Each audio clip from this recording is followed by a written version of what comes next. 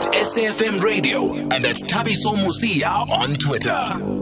As mentioned, let's go all the way to LA now as we remember Kobe Bryant, who touched a lot of our lives, made a huge impact worldwide. And we're speaking to Molly Knight as we continue to remember the legend who tragically lost his life in a helicopter crash on Sunday. Molly Knight is a journalist for The Athletic LA and author of The Best Team Money Can Buy, and she joins us now all the way from LA. Molly, it's good evening from us in South Africa. Thank you very much for being able to speak to us tonight. Thank you for having me. It's an honor. How would you say the last couple of days have been, especially in LA, Molly, since the news of Kobe Bryant's passing?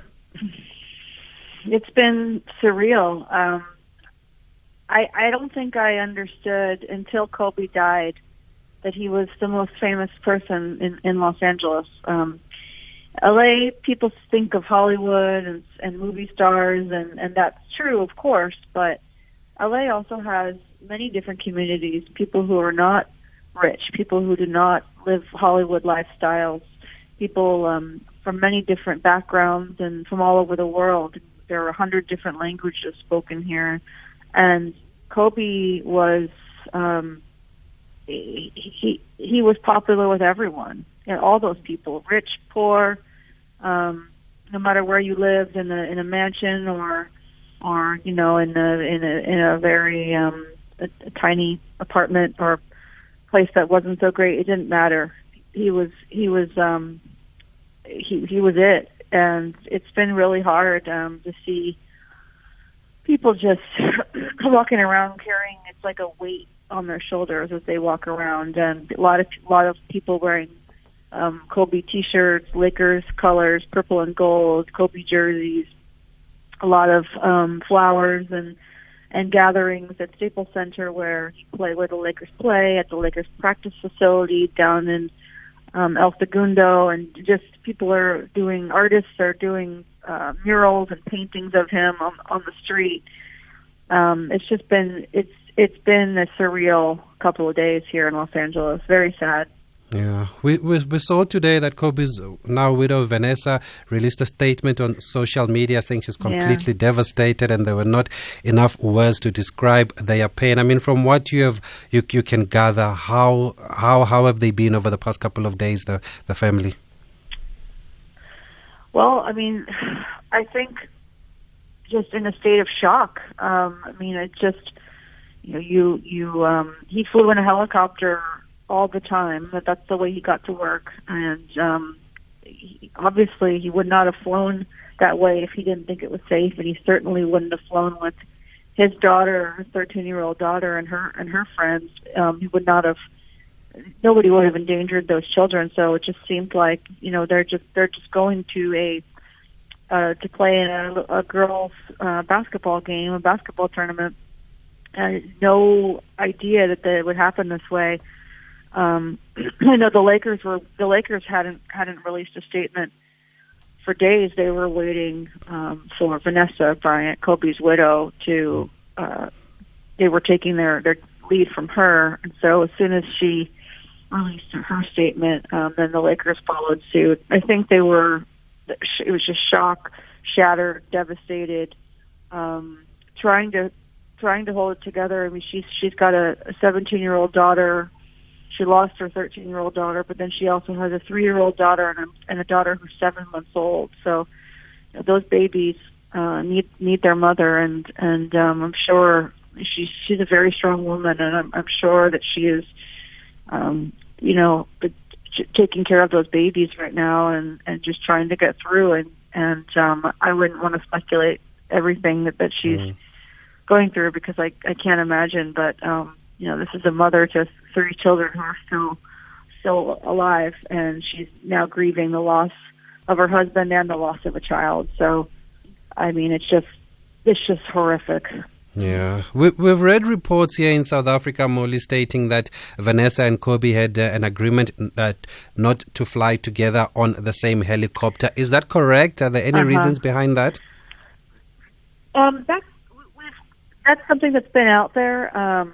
I'm not entirely sure that that's correct. It hasn't been verified, but I will say that that's not an uncommon thing. Some parents just even non-famous parents make an agreement to not fly at the same time on the same plane. Just if it crashes, then their children won't have parents anymore. I mean, will be orphaned. So I've not been able to confirm that, but that's not an uncommon agreement that some parents make. I know that was Kobe's helicopters. Kobe's thing. I mean, Kobe. That's how Kobe traveled to and from Laker games. So. I would imagine that he flew in helicopters more than Vanessa did, but I wouldn't. I'm not sure on that front. Have there been any further details that have emerged about what would have led to the crash? Yeah, so I was at the crash site on Sunday right after, within the hour of getting the news, and by that time it wasn't super foggy. It was a kind of a weird gray day. The skies were gray, but it wasn't raining, and the visibility was good at that point. But apparently that morning, it was when that chopper took off at 9 a.m. It was so foggy that the LA police, all the LA police helicopters were grounded, and sheriff helicopters were grounded. So it was definitely a challenging sky that day. I know that the helicopter had to circle for a bit to gain clearance into different airspaces because of the weather, and was told to follow the 101 freeway, which is a main artery from a main road from Los Angeles up to San Francisco, and it's a big freeway. It goes sort of near the Pacific Ocean. And it appeared he was following the 101 north toward where he was supposed to land, and the pilot was only about 15 miles, only about not even a 5, maybe he would have been on the ground in 10 minutes or less. And for some reason he veered off to the left toward a bunch of hills and mountains. On the other side of those mountains is the Pacific Ocean, so it's unclear why he veered left. And then he turned completely around and slammed into the hills there. So it seems, and right now, what people think is that it was horrible visibility, and he couldn't see the hills. And this was a very experienced pilot with a pristine safety record who Kobe had used for a long time. Other athletes, other NBA players like Kawhi Leonard had used him. Kylie Jenner, of the Kardashian family, had used him. This was a pilot who knew what he was doing. So it seems like something went catastrophically wrong.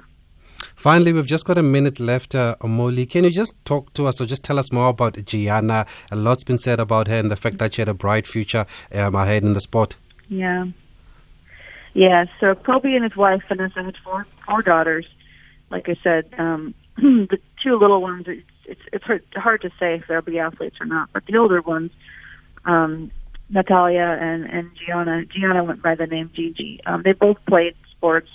And Natalia plays volleyball, but Gianna loves basketball. And it was Gianna when Kobe retired. He wasn't watching basketball games anymore because he was just busy being a dad. And it was Gianna who got him back into it, watching basketball every night. And Gianna was playing year-round basketball, and he was coaching her, and she was good. And she had a fierce attitude like her dad. She wanted to play for the Connecticut Huskies. That's the best women's college basketball team here in the United States. And she wanted to play in the WNBA. She wanted to be an Olympian. And sky was the limit for her. I mean, of course, she was only 13 years old, so who knows how good she could have been.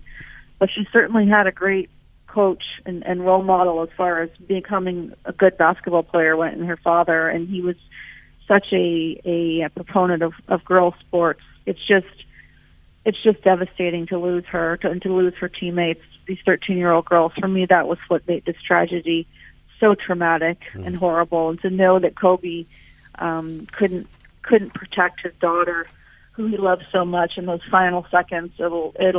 It's just haunting and horrible. Yeah. Definitely one of the toughest, hardest weeks in basketball, this one, Molly. But thank you very much for finding the time and the courage to speak to us all the way from LA and joining us here in South Africa on SAFM. We have to leave it there. We have to go to news.